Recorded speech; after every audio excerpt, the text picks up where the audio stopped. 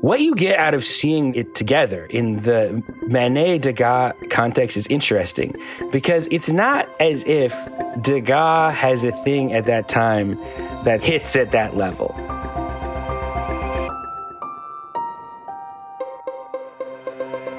I'm Kate Brown, and this is The Art Angle, a podcast from ArtNet News where the art world meets the real world, bringing each week's biggest stories down to earth. One of the art events of the year is currently up at the Metropolitan Museum of Art in New York City. That exhibition is Manet/Degas.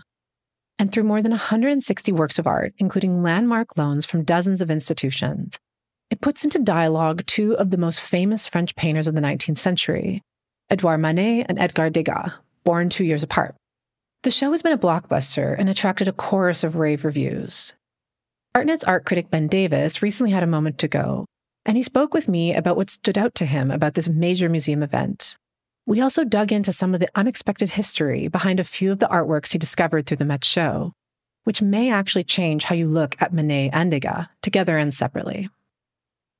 Hey, Ben, how's it going? Pretty good. Excited to talk to you about this show, which is a truly big deal. Yeah, I've been seeing all the headlines and wondering if the lineups were really long. Were you waiting in line for a while? Yeah, well, this is a show that you have to get into a virtual queue for. You show up, you scan a QR code, and it'll tell you, if you're lucky, you have to wait 50 or 60 minutes to get in. But, it's the Met Museum. There's plenty of good stuff to look at while you're there. Just get there early because they do run out of slots. Pretty good waiting room, I would say.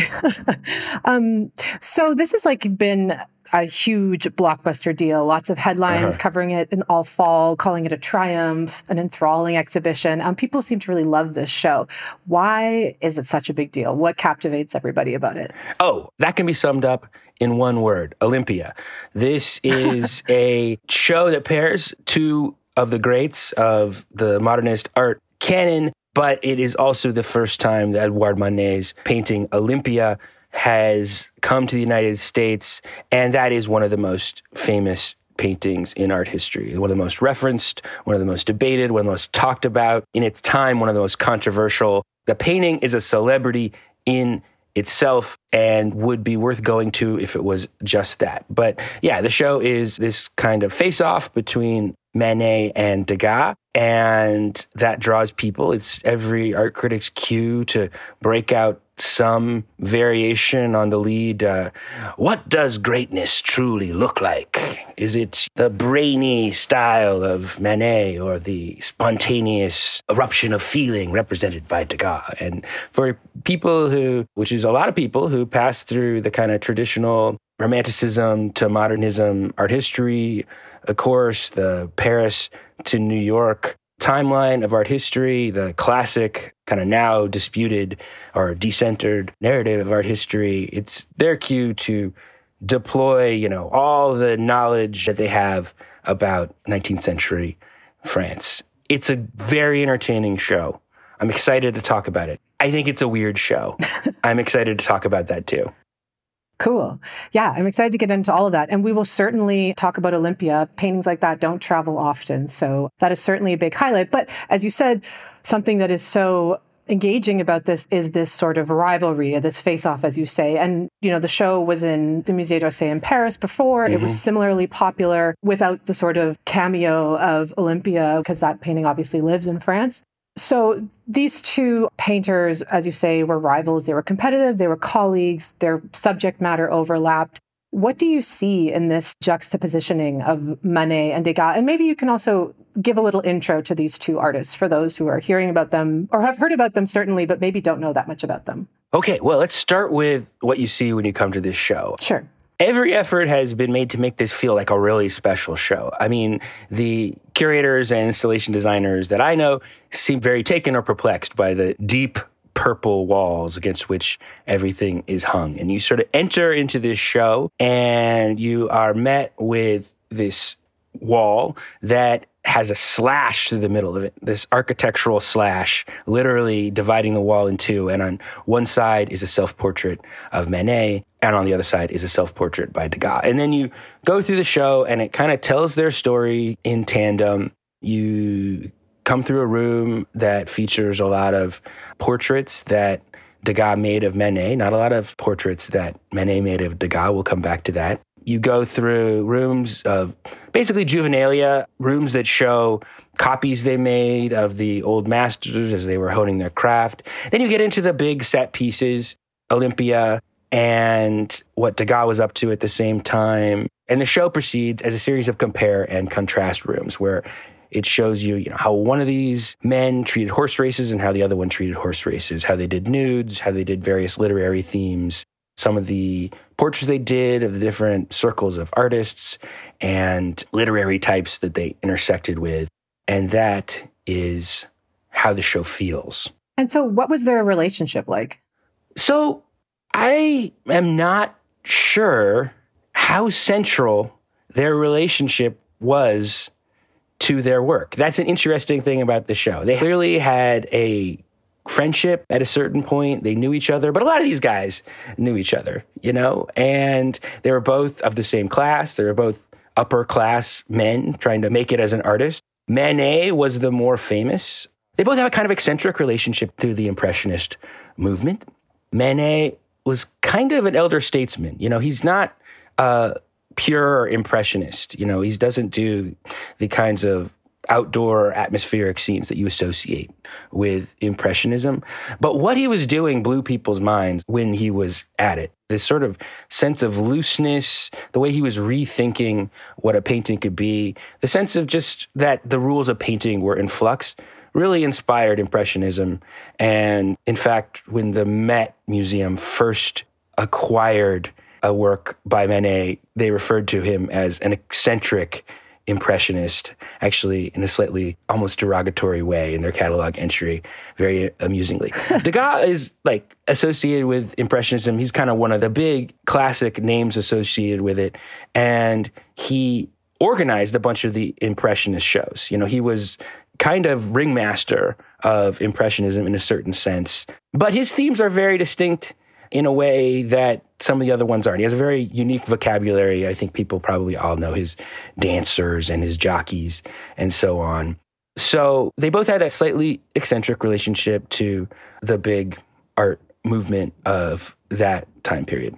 Supposedly they met in the Louvre in the early 1860s. There's a very funny anecdote that Manet was just a huge fanboy for Spanish art. That was the cool reference at that time period that all the cool kids were working with. Spanish art was the hot thing.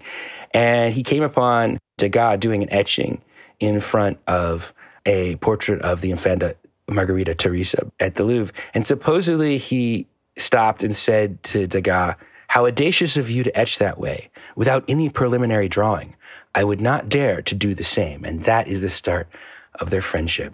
I love that story because you can't tell whether it's a compliment or an insult, because it sounds like a compliment, how audacious you are, but it also could mean exactly the opposite, that it's I would never do it that way, my friend. You're working without preparatory drawings. It's a funny way to work. And I love it as an origin story because it kind of sums up the difference between the two of them and the difference that you do see in the show, that Manet is a real brain painter. Every painting that you see is like a crystal of thought. It's one of the reasons why it doesn't feel like Impressionism, really, despite its sometimes kind of brushy and unfinished look. It really feels like there are 1,000 thoughts have gone into everything. The painting always feels a little stiff and self-conscious, actually. Yeah, very studied. Very studied. In a way I think of as kind of self-conscious, bordering on stilted. I always think of Manet as the original so wrong it's right guy. That the paintings look a little wrong, there's something off about this thing, but that's what makes it stick in your head. It's only afterwards that you're oh, there's something weird going on here that makes it a little different from the normal way this subject has been depicted. And it's as if all the other ways it could be depicted are in the background, and it kind of has found just the right, wrong way to do it. And then Degas, there he is etching, etching without a net, without a preparatory drawing. And yeah, is really known for the opposite, like this kind of sense of spontaneity of capturing these sort of offhanded, impressionistic moments of movement, particularly of figures. Yeah, that's so interesting. Their original moment of friendship was an insult wrapped up in a compliment. It says a lot about the sort of overall takeaway of these two shows, the one at the Orsay before, but also this one at the Met currently, is that there was this sort of rivalry. What tipped off that part of their friendship? Or was it kind of, as we're maybe seeing in this original comment, baked in from the beginning? Well, I'm really not sure how much of a rivalry it was. It's an interesting thing about the show. I mean, Degas seems to have cared a great deal about what Manet thought, which would make a lot of sense because Manet was the more famous. He was at the center of a lot of art scandals when they met. He was kind of almost like an art celebrity. I'm not sure that Manet cared that much about what Degas thought.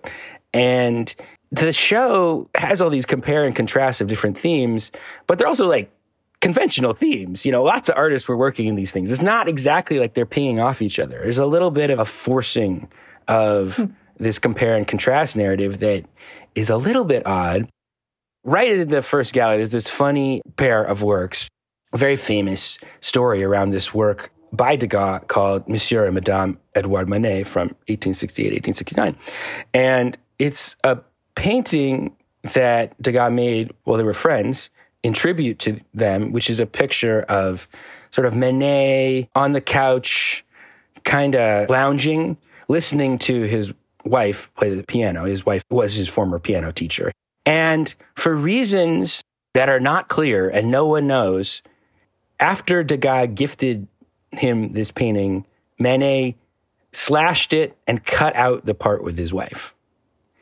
And there is a companion piece by Manet that is just of his wife at the piano, as if he was trying to correct the record or something like that. It's not clear why he did this or what it meant. Well, it's funny because we talked to the curator who organized the Paris show, and she said that he may have cut it because he believed that his wife had been rendered, quote, excessively ugly. Yeah. And that then Degas apparently angrily took the painting back and gave him a still life. Yeah. Well, return to still life. A portrait of a bowl of nuts that Manet had evidently given him earlier in their friendship. And this was kind of like a breaking point for them. Degas hears, I've given this guy who I think is my friend, this painting, and he has done what you should not do to another painter that you respect, which is deface his work for whatever reason. And this was a tiff and kind of a falling out for these two painters. And then Manet dies much, much, much younger. He dies of syphilis in 1883 at 51, and Degas lives until 1917, much, much, much later, and seems to, as people do as they grow older, become more sentimental, as he went on and ended up collecting a lot of Manet's work after his death. There's a room here of just artwork by Manet that Degas collected. It's really, for me, where this show is most convincing in putting these two painters together. Well, I'm presuming that he didn't collect Olympia because that's at the Musée d'Orsay collection. But no, but he contributed to a subscription drive to try and get Olympia purchased by the French nation. So we know that he valued it. He was thinking about its importance historically. And we know that he purchased from Gauguin's estate, Gauguin's copy after Olympia that he had in his personal collection. So Olympia was in the mix in terms of how he was valuing Manet. Fascinating. Well, let's turn to that work, since it is really, as you said earlier, the star of the show, bigger than Manet and Degas both, and somehow in her presence. What does this work look like? And what do you get out of seeing a famous painting like Olympia, in person, and also in this context of these two artists that really sort of illuminating the Paris scene at the time? It's such a famous painting. It's kind of hard to look at it with fresh eyes. You see it and you're seeing it through the many articles you've read about it and times you've seen it reproduced and everything you know about it. It's this very striking image of this pale, white courtesan nude in her bed, accompanied by her black maid. And there it is after a painting by Titian. It very famously interpolates a Titian nude, the Venus of Urbino. That is more of a cheesecake work, the Titian. It's more of a pin-up. And the scandal of Olympia is that Olympia, as I understand it, I mean, I'm not exactly sure what the name would be right now, but it would be like naming a painting like Candy or Tiffany or Madison, or a name that's kind of like associated with a sex worker, essentially, a stripper. She's painted in this very frank way where it's like sensual, but it's also like she looks real. And people hated this painting when it came out. It was considered to be a little too upfront about what was going on. So a lot of, the nude is a classical genre, but there's this kind of level of two-faced thing about it where it's like you're looking at like a nude that's very openly meant to flatter the male gaze, but it's also supposed to be mythological. So it's supposed to be kind of elevated and exalted. You're not supposed to think about that. And Olympia was set in the present. This is a present day situation. I mean, among other things, the Black Maid marks as a very contemporary Parisian scene because of the relatively new phenomenon of immigration.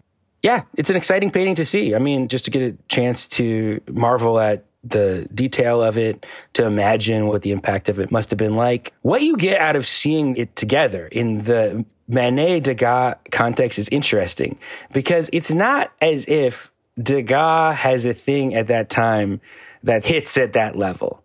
As a matter of fact, Olympia was shown in the 1865 Salon. That's where it was a scandal. And Degas himself got into the 1865 Salon, and you see some of the paintings he did, and they're these just kind of goofy mythological history paintings. The one that was in the Salon is called Scene of War in the Middle Ages, and it's just this kind of weird, stilted. It's the kind of mythological history painting from this time period that verges on a kind of unintentional surrealism because everything looks so artificial and fake. And so what you really actually get by seeing them together is not like this jousting of great figures. It's that Degas kind of shows you the kind of sensibilities that were in the air against which something like Olympia felt kind of shocking in its contemporaneity, in its frankness about sexuality, and so on.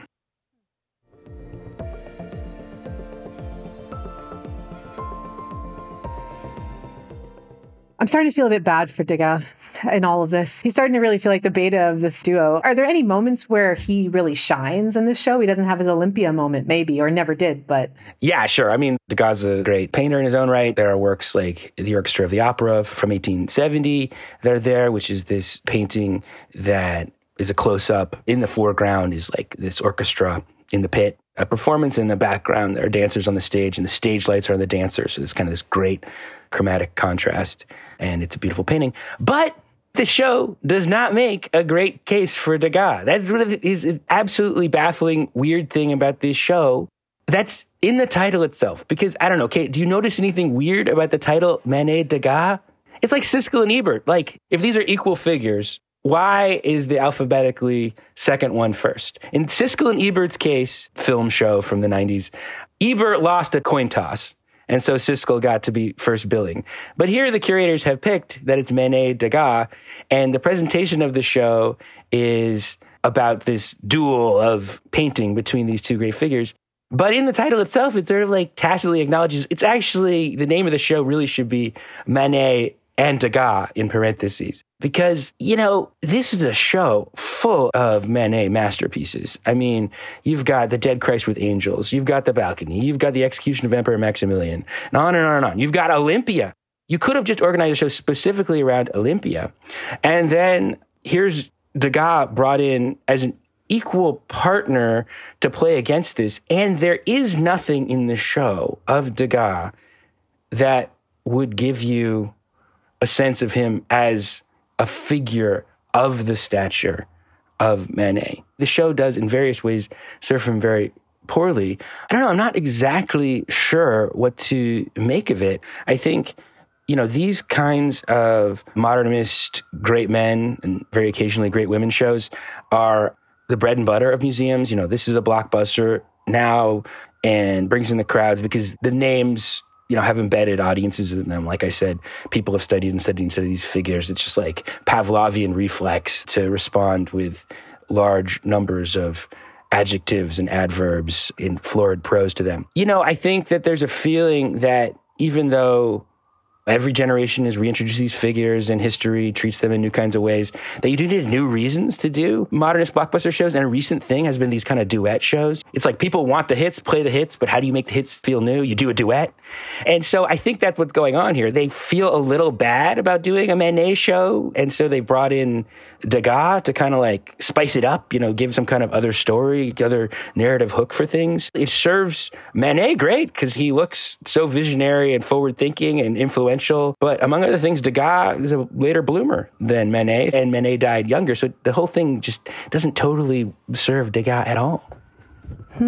If you hadn't have told me about or pointed out alphabetical problem, I would have just thought that maybe Manet is just the superior painter. And Degas, like when Manet cut off the painting of his wife, he kept it his entire life on his wall. Clearly, like he also knew on some level that he had to like impress this person. So the thing is, they're different kinds of painters. And one of the effects of a show like this is to do them full justice, you have to show them in different ways. Like Manet is really a painter of, and this is a misused and abused term, but of masterpieces, like single images that kind of capture a lot of energy flows into them and become like containers for a lot of symbolic energy. That's not really how Degas works. I mean, if you close your eyes and think of a Degas painting, you probably think of a ballerina, but not one of the ballerina paintings. You probably think of lots of them because that's what they're about, is this like flow of movement, and that how, there are all these different poses and moments when you observe a figure that become different things. He's really a painter of moments. And there's nothing in this show, because it's being shown under the sign of Manet, so to speak, that gives you that sense of Degas. There's not a room where you see how great Degas is at unwinding a theme across a whole number of things, and how Manet compares in that sense.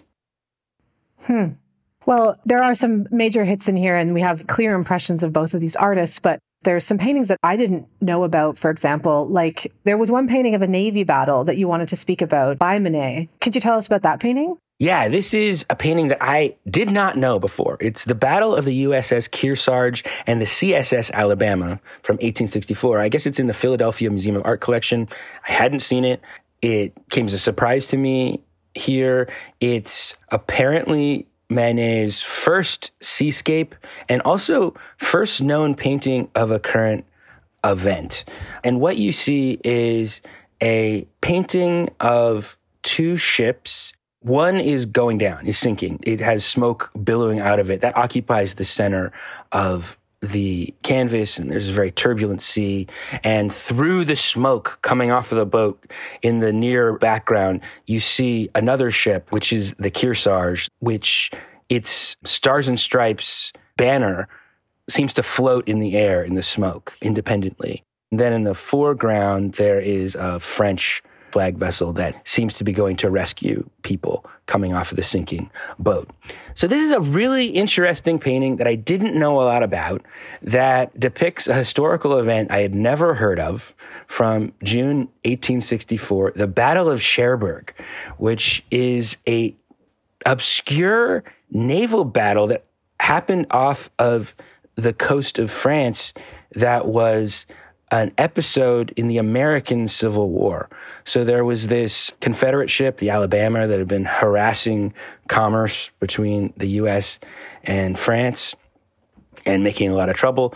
It had been hunted by a U.S. boat, the Kearsarge, who finally tracked down the Alabama, followed in the harbor. They couldn't have a battle on French waters, so when the Alabama realized that it was cornered, they were escorted in international waters by the French Navy, and then a battle commenced where these two boats circled each other until the Kearsarge scored a hit and brought down the Confederate boat. This was, for obvious reasons, a really sensational event in the French media.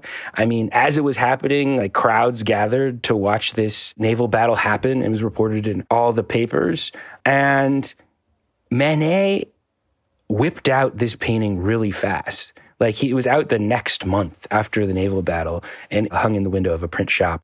So a real breaking news painting. And seems a little out of character for him to paint so quickly, but also to paint an action scene. I think of, these very studied, still figures of capturing spirit, Totally. I mean, I think it's still weird. Like, I think that Manet has a gift for making it weird. And if you look at some of the other depictions of this battle, because it was quite frequently depicted, you have a much clearer image of both of the ships facing off. Usually there's smoke because of the nature of the combat, but this image in particular really captures the chaos of battle. And like I say, the detail that I notice is how the Stars and Stripes seems to hover in the smoke in this painting. It is, in the show and in general, is taken as a sign of Manet's politics, his particular brand of French republicanism. France had an emperor at this time, Napoleon III, that Manet was not a fan of. And the politics of the U.S. Civil War in Europe were complicated. France was neutral, officially, but basically wanted the war to end so he could import cotton again. The French economy took a big hit from not being able to have access to U.S. cotton. And at various points in the U.S. Civil War, Confederate delegates were really trying to get Napoleon III to intervene on the side of the Confederacy, and he almost did. At a certain point in 1862, Napoleon proposed a pause but in the two sides that he hoped would end the war, basically get the cotton flowing again. And it was only the fact that the Union took New Orleans that made that plan unworkable. I think there is something to the idea that this is Manet kind of excited about the horse that he is rooting for has won. I think people tend a little bit to overstate artist politics in general and Manet's politics specifically. I mean, I think it's comforting. It's a nice thing to have an artist you like, an artist who has had a great role in the history of painting, to be generally on the side of what we consider the correct side of history. But it's also was just an extremely sensational event. There's definitely a hunger for depictions of it in France. How deep his convictions were, I don't know. It's a side of history that I had not seen before. Also surprising to me that related to American politics at all. I think of these as very hermetically sealed off French Parisian artists that were painting other bourgeois people. And to that note, another painting that you were very captivated by was Degas' A Cotton Office in New Orleans from 1873. And this is also a painting that is focused on American politics. Yeah, well, this is kind of the other side of it. So this show is a compare and contrast Manet and Degas. And among other things, it compares and contrasts their political temperaments, which were very different. I mean, they fought together in 1870 in defense of France in the Franco-Prussian War, but they both left France before the Paris Commune. There's an etching in this show by Manet of victims of the massacre of the Paris Commune, published in 1874, sometime after these events. Basically, Manet was not a radical communard himself. As you might expect of a man of his class and his temperament, he felt sympathy with the victims, but not with their cause exactly. Can you say shortly what the Paris Commune was, in case someone's hearing that for the first time? Yeah. There's a huge political disaster, the Franco-Prussian War in the 1870s, and France basically loses. And in the chaos after that loss, there's the radical uprising in Paris, where people take over the city. It's considered a proto-communist uprising in history, and demand that society be run in a radically democratic, very chaotic new way.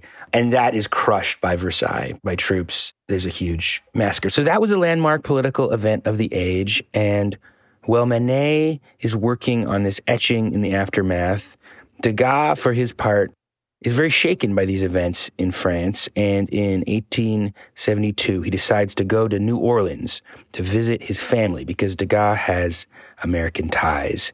He's also still in search of artistic identity. The first Impressionist exhibition, the one that defines the movement, won't happen until he comes back in 1874.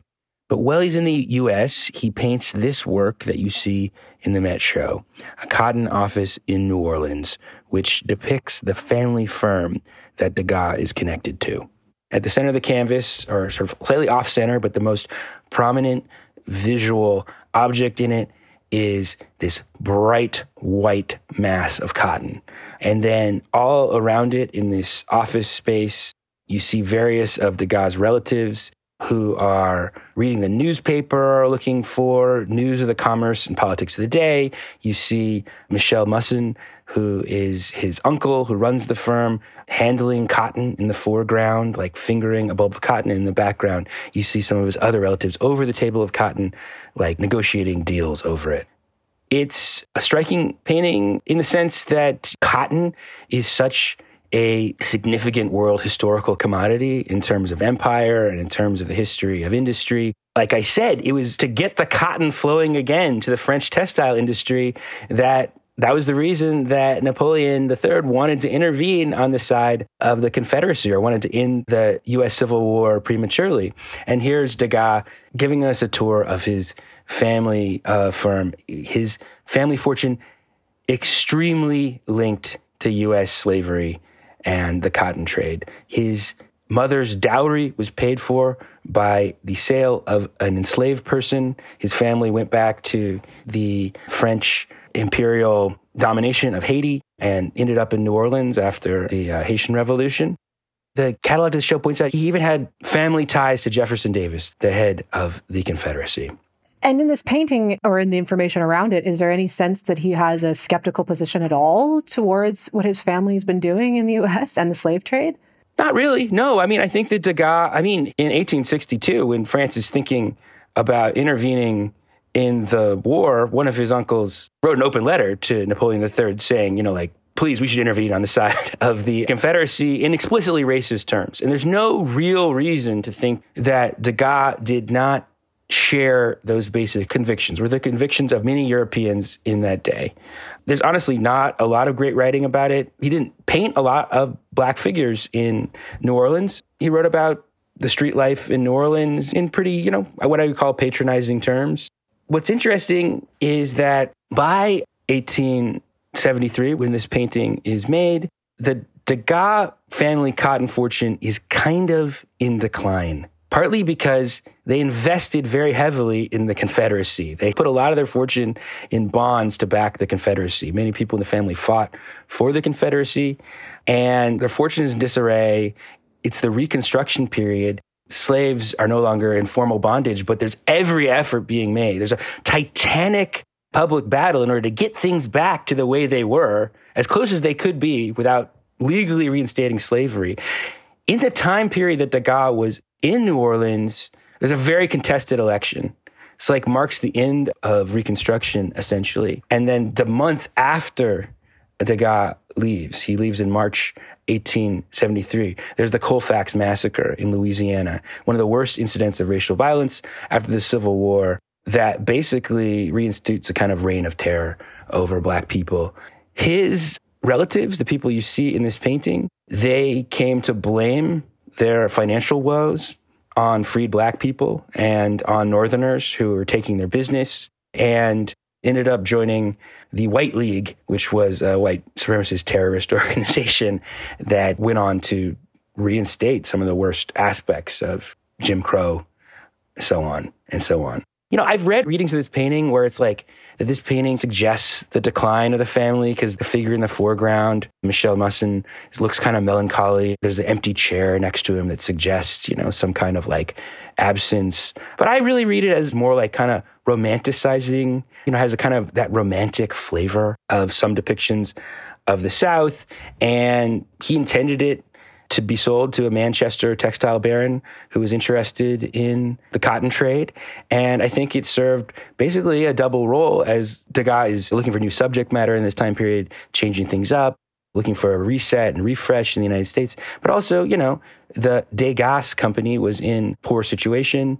And I think it's kind of also just trying to strike a positive note for the company.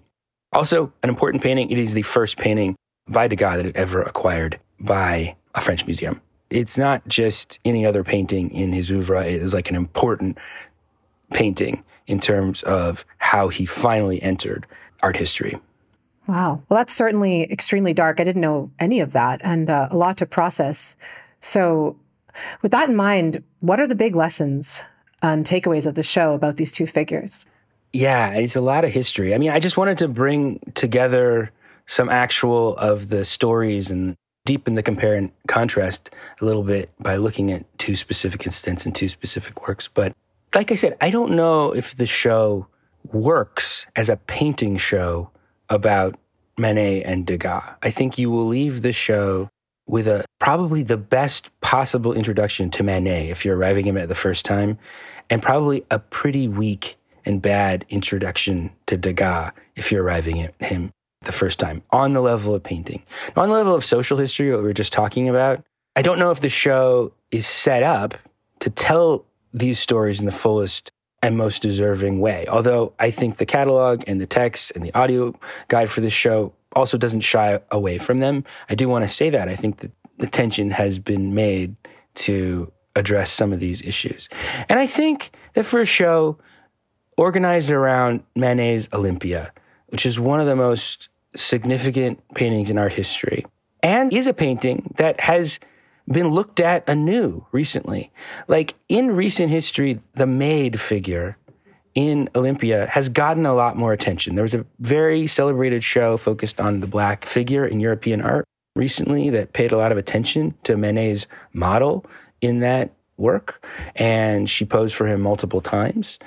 And the emergence of the Black figure in European art was obviously the product of a lot of this same political history of French Empire and the history of the European entanglement with the slave trade in Africa, the New World, and so on. So I think that there is a way that the social history that we were just talking about is really important in a show that centers Olympia, even if it were me and I were organizing the show and I were getting the Olympia to the United States for the first, maybe only time. I might have done a little different show and may not have incorporated Degas in such, in my opinion, odd way. Nevertheless, I think that Joe does allow us to have some of these conversations and think about the networks and entanglements of European art in this time period in relevant and contemporary ways. I'm really fascinated now to go back and look at some of the coverage of the Paris show and see how they dealt with these problematic histories of these two artists in the French context. Absolutely, yeah. Well, thanks so much, Ben. This has been absolutely fascinating and illuminating. I really appreciated chatting with you today. Yeah, thanks for being a sounding board, Kate. Always a pleasure. That's it for this week's episode. If you like what you heard, you can subscribe to the show on Apple Podcasts, Spotify, or wherever else you get your podcasts. Also, take a moment to rate and review us. It will help other listeners discover what we're doing. The Art Angle is produced by Sonia Manalili and Carolyn Goldstein. Thanks for listening, and see you next week.